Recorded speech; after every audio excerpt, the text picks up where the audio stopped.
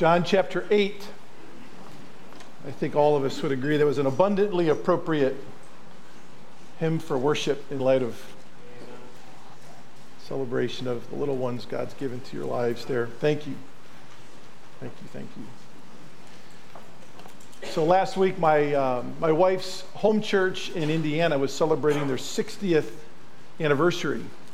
So if you wondered where I was or where we were last week, we were in Muncie, Indiana, celebrating with those sweet folks there. And it was a sobering moment when the pastor asked everyone that had started to come to church in the 60s and 70s to please stand. And my wife stood, and then she sat back down and she said, there's not a lot of people that stood for pre-60s or 60s and 70s, and I said, that kind of makes us kind of old, doesn't it? And it didn't seem all that long ago, but I think you started going there when you were a baby. And so it's good to be there. And thanks for allowing us that time to do that. It's the first Sunday I've missed all year. Don't look to miss any more except for next Sunday. I know Pastor Steve announced that last week, but we have an opportunity to preach another church's celebration in just outside of Fargo, North Dakota next Sunday. So please pray there's no blizzards, late spring blizzards in Fargo. I would appreciate that. And you're welcome to pray for extremely warm weather if you'd like. But we'll be there next Sunday, but you have to put up with me for quite a few Sundays after that for a while. But anyways, John chapter 8. I wanted to, some of you have asked of late, just a handful, so I just thought it would be good to address. When I make a comment at the end of maybe a little bit longer worship service than typical, where I say I apologize for going a little bit overtime, and some of you just, I know, don't really mind going along at all, and I appreciate that. But we actually have this little 2-page article that we wrote that we adopted into our church constitution back in 2002. And this little 2-page article is called the Declaration of Intent. And I thought I would just read, it's a very short paragraph, why I say I'm sorry when things go over. I wish I could say the first reason I say I'm sorry when things go over is because of the Declaration of Intent, but I'm really thinking about our poor nursery workers who are with these kids for a really long period of time. Those are the real heroes in ministry. We all know that. But the Declaration of Intent actually says, we believe that the most effective church service will be of reasonable length, that the object of the preliminaries would be to prepare hearts for the sermon, that the preaching will be well prepared, and when an invitation is given, it will be conducted without extended pleadings. Okay. And then it says, this church shall seek to fill its leadership positions from its own congregational members. And then it continues. I would encourage you that when you have an opportunity to contact the church office, maybe you have a copy of this in your home. I think this is good for everyone who calls Grace Church their home church to read through this once a year. It's a great reminder for theology, philosophy, and practice of who we are as a church family, and I think it's very necessary to do that. Okay? All right, John chapter 8. Would you take your hymnals, your red hymnals, the larger red hymnals? I would like to do something just a cappella this morning in further preparation of our hearts for the sermon, number 157. If any of you in the second row across the front have extra hymnals to hand to people in the first row, please do so. You may not need it. It's a familiar hymn. I just want to sing verses 1 and 3 in preparation for this morning's sermon from John chapter 8. Sing meditatively together verses 1 and 3.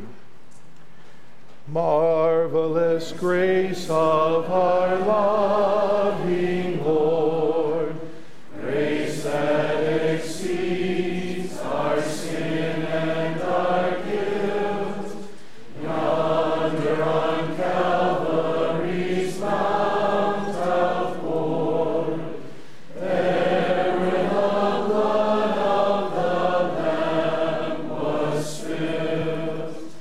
Grace, grace, God's grace, grace that will pardon and cleanse within. Grace, grace, God's grace, grace that is greater than all our sin. Verse 3. Marvelous, infinite, matchless grace, freely bestowed on all who believe, all who are longing to see His face. Will you this moment His grace receive? Grace, grace, God's grace, grace that will pardon and cleanse within. Grace, grace, God's grace, grace that is greater than all our sin. Let's pray together. Father in heaven, we thank you for grace that saves and forgives.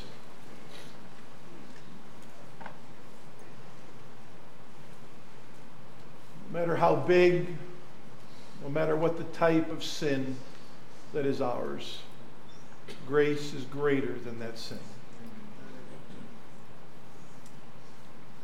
We thank you, Lord, for the story that we meditate upon and preach upon this morning.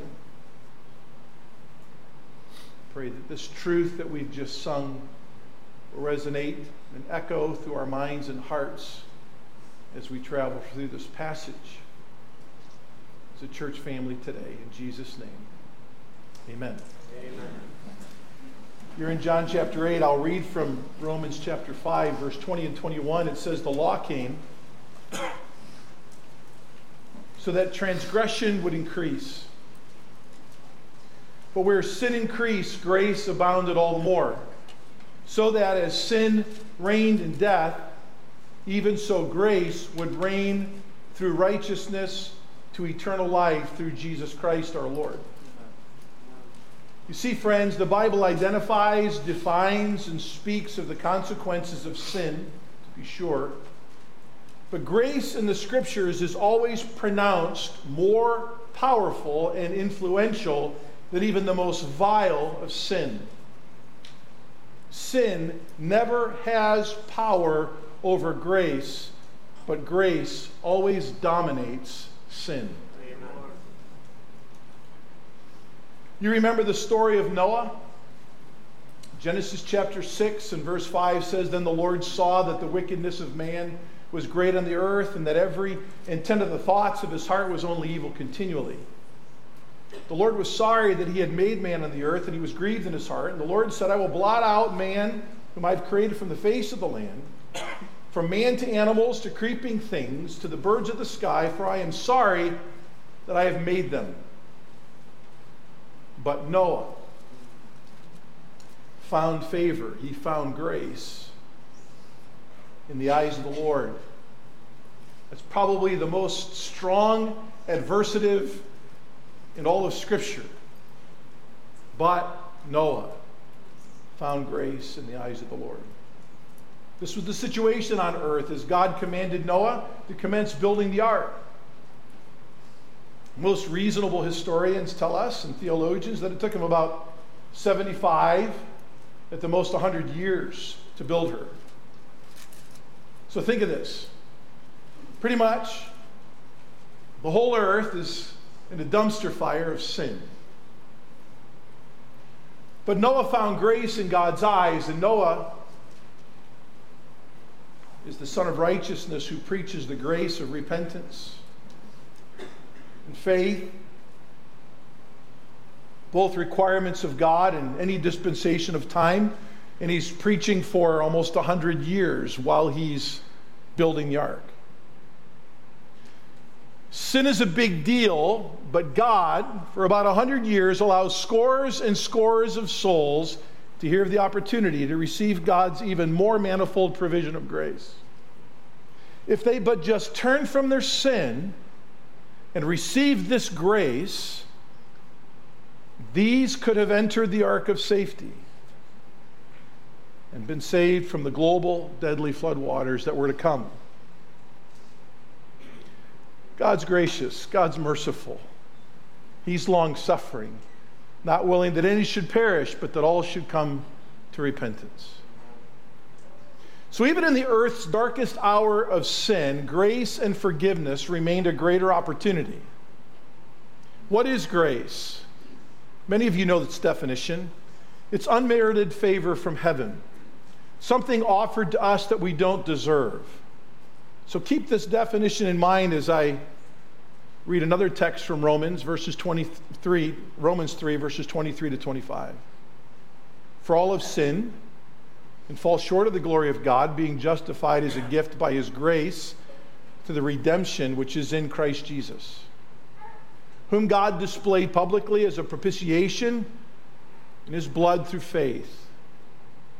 This was to demonstrate his righteousness, because in the forbearance of God, he passed over the sins previously committed. So again, Paul tells us sin is a big deal, but grace in Christ is a bigger deal.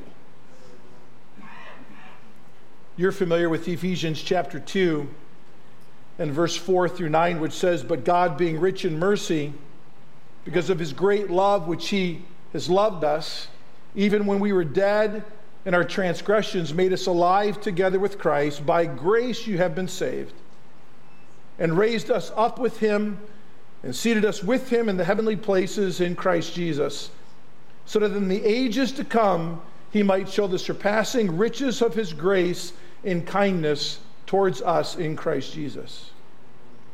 For by grace you have been saved through faith, and that not of yourselves, it is the gift of God, not as a result of works, so that no one would boast."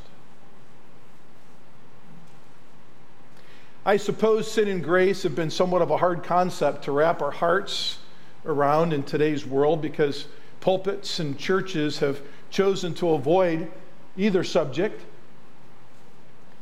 So often churches don't understand the balance of their usage even in Scripture, and let alone their application to existence of life. Some churches are really big on grace and small on sin. They teach grace, grace, grace, and pretty much nothing on sin. These are assemblies where the world is invited into the church and feels right at home being there. And then there's some churches that are always big on sin, and they preach on sin, sin, sin, and they're quite small on grace. These are the assemblies where active and passive legalists thrive. Active legalists are those who actually teach you are saved by being a do-gooder. You're saved by doing good works. You obey, do the right things, act the part, and your works will save you. The passive legalists, as I call them, well, they might not teach salvation by good works, but they sure measure your spiritual maturity and sanctification by how religious rules are obeyed or not in your life. There's not much grace discussed in the environment of the legalist, either active or passive. Both sin and grace must be taught as much and how the Bible teaches them. And when the fullness of both are taught, we will all know then that where sin abounds, grace in Christ does much more abound. In understanding these things, we find ourselves to our text in John chapter 8. Let's read the first 11 verses together. But Jesus went to the Mount of Olives.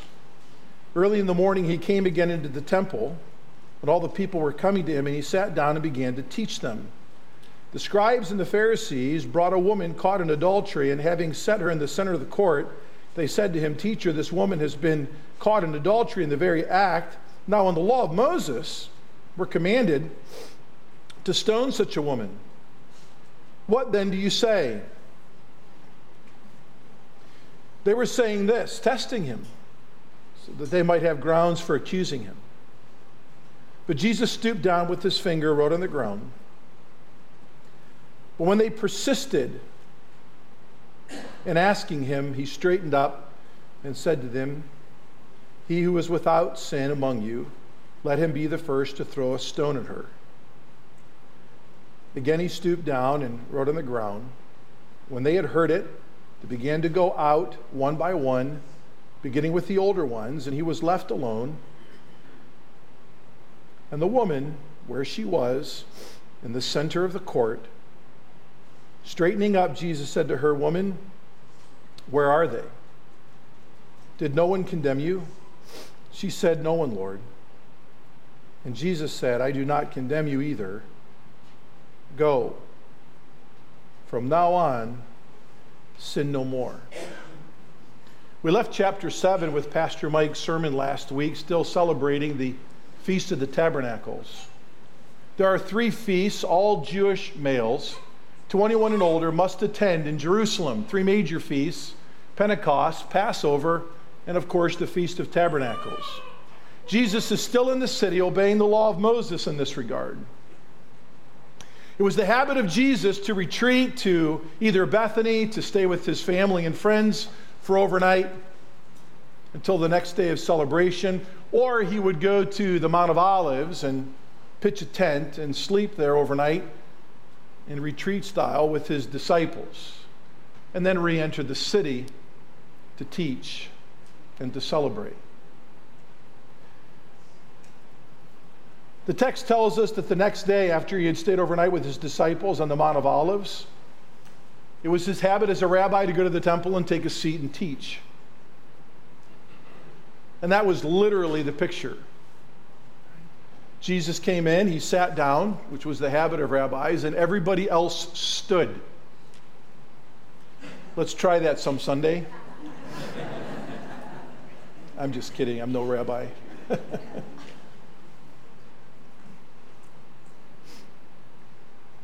I'm assuming Jesus was most likely gathering the largest crowds around him compared to the other rabbis, and that was for obvious reasons we know we've already preached on in John. But with murderous intentions again in their hearts and accusatory intentions, the Jewish leaders again seek to set Jesus in a trap. And so explained in these verses, especially verses 3 to 6, the trap is set, and we understand now how Jesus faced it. They rush a woman into the center of the temple gathering. She'd been caught in the act of adultery. Now, in Jewish law, if you were even engaged to be married and were caught with another man, not your fiancé, it was considered just as adulterous as if a gal was married. Unfortunately, from what we understand from history, there's nothing new under the sun, and it would have been considered probable that during an excited celebrations of the Feast of Tabernacle, especially with people who gather who hadn't seen themselves for a long time, it was no surprise to at times find people acting in adulterous ways. Regardless, this is a setup to trick Jesus. And there's a number of factors that need to be understood as we unpack this passage together. The woman was most likely known as an adulteress. But ladies, maybe you've already thought this many times as you've read this passage, and if you didn't, you were probably thinking it this morning. Who did you notice was missing from the context? all the girls always notice that first. Where's the guy? It's a very appropriate question to ask, actually.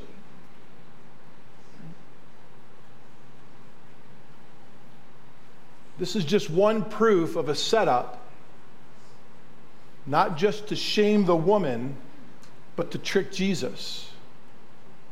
But Jesus, who is the fulfillment of the law, is not deceived. He knows the hearts of the scribes and the Pharisees, and he knows the law. If we need to go over with me, hold your finger here to Deuteronomy chapter 22 real quickly this morning. Let's read beginning in verse 22. Deuteronomy 22, and let's read verses 22 to 24. And what's fascinating is the scribes and Pharisees would have been very familiar with this text, but in a hurried sense, seeking to push Jesus for a quick answer, seeking for him to slip up and be tricked. Right? They try to force an answer from him about this woman, but, well, Jesus knows. Moses taught if a man is found lying with a married woman, then both of them shall die. The man who lay with the woman and the woman. Thus you shall purge the evil from Israel. But then he clarifies. If there is a girl who is a virgin engaged to a man, and another man finds her in the city and lies with her, then you shall bring them both out to the gate of the city, and you shall stone them to death. The girl because she did not cry out in the city, and the man because he has violated his neighbor's wife. Thus you shall purge the evil from among you. Those are sobering words. In the dispensation of grace, the church, we know that those civil aspects of Mosaic law have been abolished. Thank goodness. But nonetheless, that's the reality in the Mosaic community. As you go back to John chapter 8 now, we find out that both married and or engaged men and women should have been brought to the public for punishment. But here just stood the woman. There's more here that just doesn't even match up for Jesus and his perfect understanding of the Mosaic law. The legalistic leaders knew they were setting a trap when they asked Jesus, "What do you say?" If Jesus answers, "Stone her," he not only violates the law of Moses because the man is not there with her and the eyewitnesses are absent, he also sets himself at odds with the Roman government, underneath whose domination the Jewish community now abides, and they had laws against such public punishment. And in addition, he's no longer known as the meek, mild, and forgiving Son of God to those who had seen him tenderly heal and lovingly save many from their sin. The leaders would just keep pressing Jesus to give an answer over and over and over again. Before we get to Jesus' answer to the persistent questioning and pressuring of the religious legalists, I think it would be appropriate for us to consider the wicked position and disposition of the scribes and Pharisees. Because this is always true of an active or passive legalist, or maybe even a professing believer who's what I call legalistic-like, or like a legalist. Think about what these unsaved religious leaders did. They put this woman alone, and I think the grammar here is very much on purpose, in the center of all who gathered. They didn't bring her up to the front row. They didn't bring her in the back door and shout from the back of the room. Didn't even really bring her up on stage by Jesus. They brought her into the middle so all could gather around so that she could be disgraced.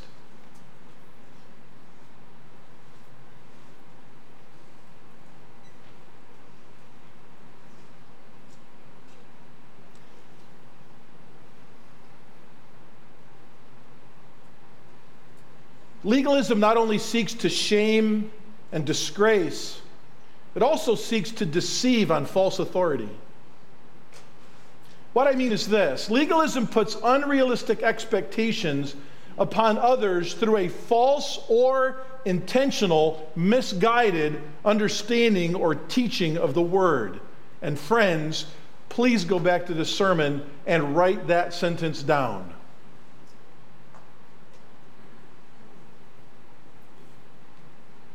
Legalism will put in self in an untouchable position while making everyone else feel inadequate, as if they can never match up to the standard that the legalist has.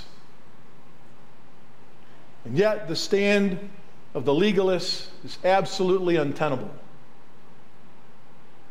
The legalist doesn't mind the attention that he gets as he shames. Let's not ever forget that either. The legalists must be seen and they must be heard. Jesus doesn't even get a fair shake in offering an appropriate answer. When asked this question, what do you say? While the primary focus remains on the legalist, the guilty gets the second amount of the most of the attention. Where's God in their hearts, with the Son of God sitting in their midst? While doing these things, the legalist is just hiding their own sin while seeking to expose the sin of others. Jesus knew these things to be true. And what did he do? He just stooped down with his finger and wrote on the ground. This is a striking and unfamiliar reaction of a rabbi to the unreasonable question posed by the legalists. What would Jesus be writing in the dirt, you probably think? Well, there's been a lot of speculation to this, so let's have maybe a sanctified imagination and consider a few things together this morning. D.A. Carson in his commentary tells us that T.W. Mason thinks Jesus would have been following the habit of Roman magistrates who first wrote down their sentence before they would stand and have it read publicly. Other historians and Old Testament theologians think that he was probably writing Jeremiah 17:13 in the dirt, which says, "Those who turn away from you will be written in the dust, because they have forsaken the Lord, the spring of living water." Some have suggested that Jesus wrote Exodus 23:1, "Do not help a wicked man by being a malicious witness." Others say, Exodus 23:7, have nothing to do with a false charge. "Do not put an innocent or honest person to death, for I will not acquit the guilty." Did you know that there's only one other time in the whole Bible where the divine finger of God is used to write something else? John is presenting Jesus as the Son of God, the great I am, the Logos, who's existed with God in all his glory in eternity past. And Exodus chapter 20 and Deuteronomy 5 tells us that the Ten Commandments were engraved in stone by the finger of God. Out of all of the sanctified imaginative thoughts that may have been going on here, I believe this one might be the most objective. Right? Could it be that the first time Jesus stoops down and writes, the legalists recall Moses describing the finger of God engraving in stone the Ten Commandments and associate Moses' writing with what Jesus is doing? The first time Jesus kneels down, could he be writing the first 5 commandments which refer to man's sinful offenses against God? The second time he kneels to write in the dirt, could it be that he writes out the second half of the Ten Commandments, which reveal how man has sinned against man. In the writing of the moral code of God by the finger of God, and possibly even the Son of God here, all standing around the woman who was in the center, caught in adultery, stand guilty themselves, including the scribes and the Pharisees. Ultimately, we really don't know what Jesus wrote in the dirt. Some believe he just dabbled in the dirt to give the very clear impression that their question was an illegitimate question. It was not a question about law at all. Nonetheless, the religious ones kept persisting and pushing Jesus and asking him what should be done to the woman. So Jesus stood up and he says that famous statement in verse 7. He who's without sin among you, let him be the first to throw a stone at her. Again, Jesus knew what the law said. As we stated earlier, the eyewitnesses who caught the woman were not even there. Deuteronomy 13:9, Deuteronomy 17:7, and Leviticus 24, verse 14 teach only the eyewitnesses to the adultery could cast the first stones at the adulterous couple, not individual. Many historians believe that the man not present was probably directly involved in the conspiracy. That he was friends with the scribes and Pharisees, and the scribes and Pharisees could even convince him to participate in this adulterous act so that the woman could be shamed and Jesus could be trapped. Well, it is good for us to remember that Jesus had even expounded on the moral code of Moses, which said, "Thou shalt not commit adultery," by saying if a man even looks upon a woman and lusts after her, he's committed adultery in his heart already. So when Jesus stands and maybe even walks around and picks up a stone or two and places it in the hand of the scribe or Pharisee,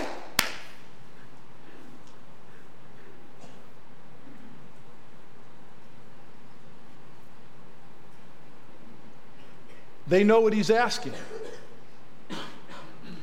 Christ's statement would have pricked their conscience.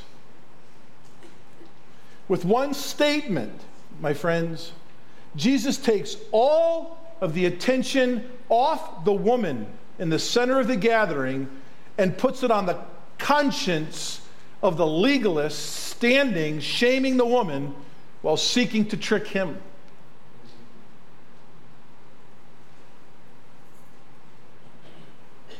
You know, the older you get, the more sin your head and your mind is able to remember. So it's no wonder that our text says that all began leaving, beginning with the older ones.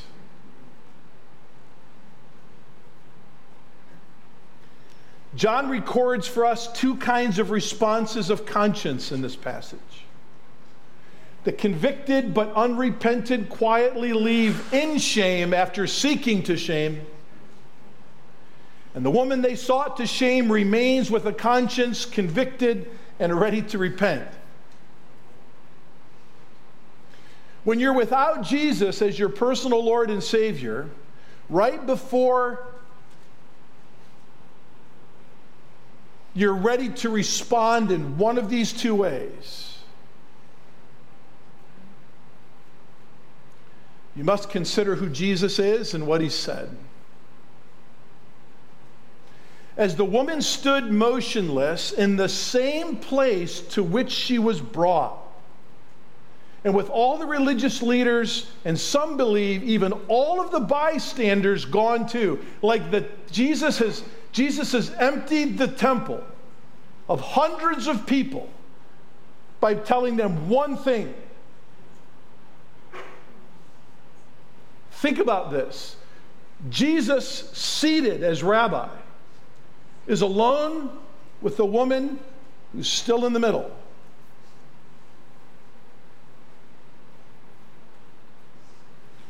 He says, woman, by the way, in this culture, a term of great respect. Please remember that.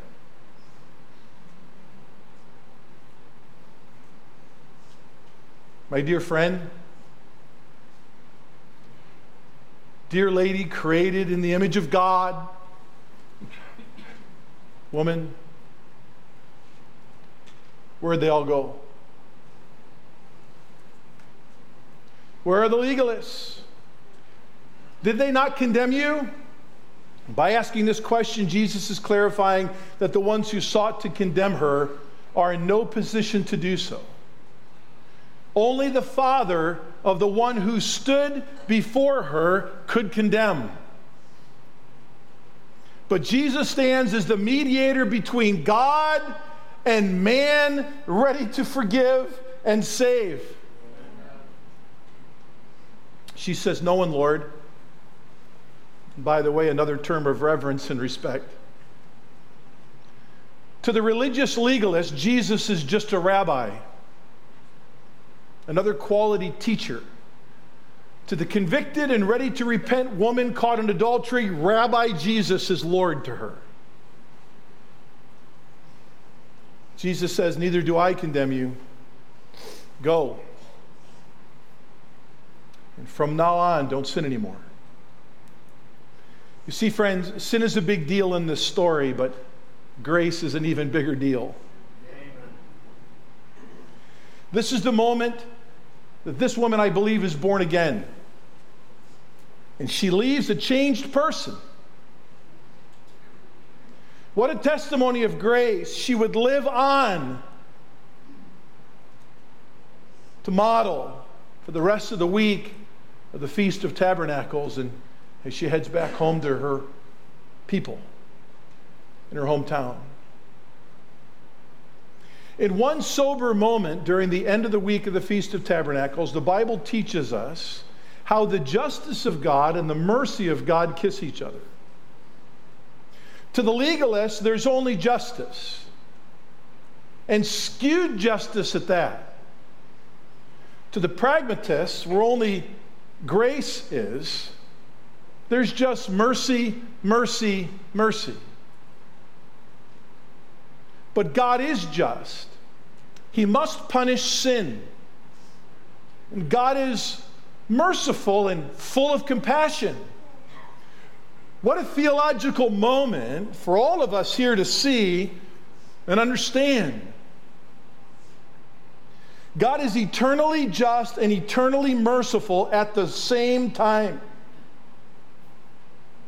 Both attributes of his goodness must be satisfied when it comes to us as fallen human beings in our own sin. How?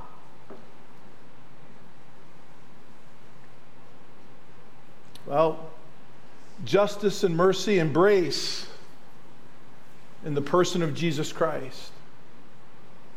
Because of texts like 2 Corinthians 5:21, for God made Jesus to be sin for you,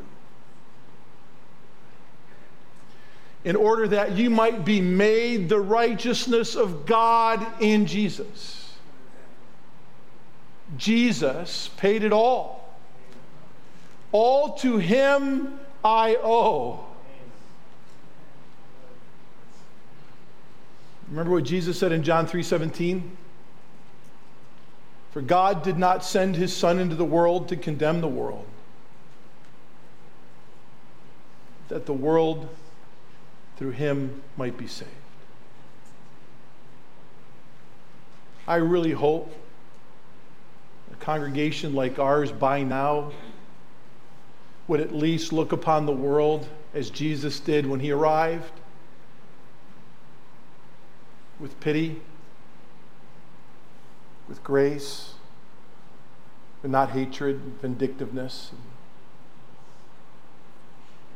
divisiveness, name-calling.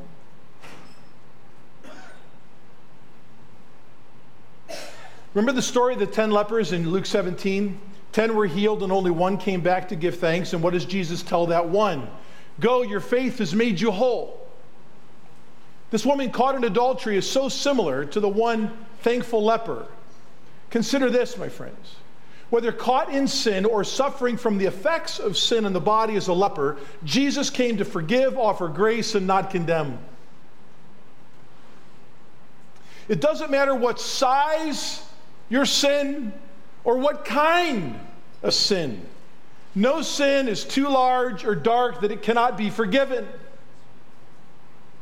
In Luke chapter 4, verses 18 and 19, Jesus quotes the prophet Isaiah, and Jesus speaks Isaiah's words of himself. He says, "The Spirit of the Lord is upon me, because he anointed me to preach the gospel to the poor. He has sent me to proclaim release to the captives and recover the sight to the blind, to set free those who are oppressed, to proclaim the favorable year of the Lord." Jesus gave the book, Luke says, back to the attendant, and then he sat down again.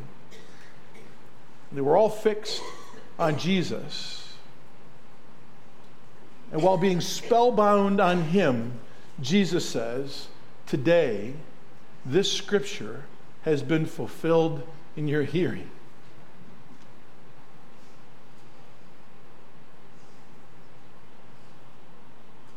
Do you remember Luke 15? When Jesus is found by the scribes and Pharisees to be having a bite to eat with publicans and sinners. And they condemn him again. My friends, you could not give a better compliment to Jesus than being found with publicans and sinners. That's why he came. To forgive their sin.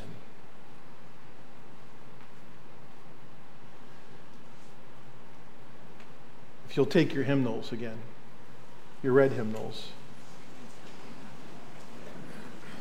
to number 177.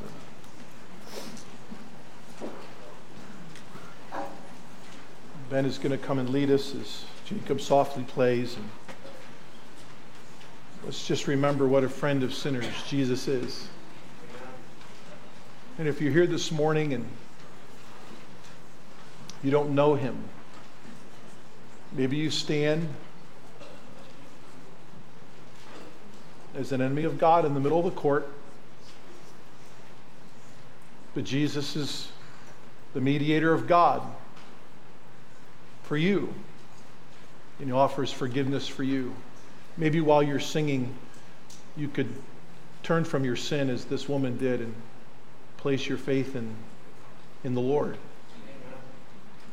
Jesus, and know his peace, and know his forgiveness, and you could leave today and go and sin no more. If you have more questions about that, maybe after the service you can come and find me, or maybe talk to the person who brought you, could probably explain Jesus the best to you and how he's changed their life. I plead with you, please don't continue to come, hear of him, and not know him.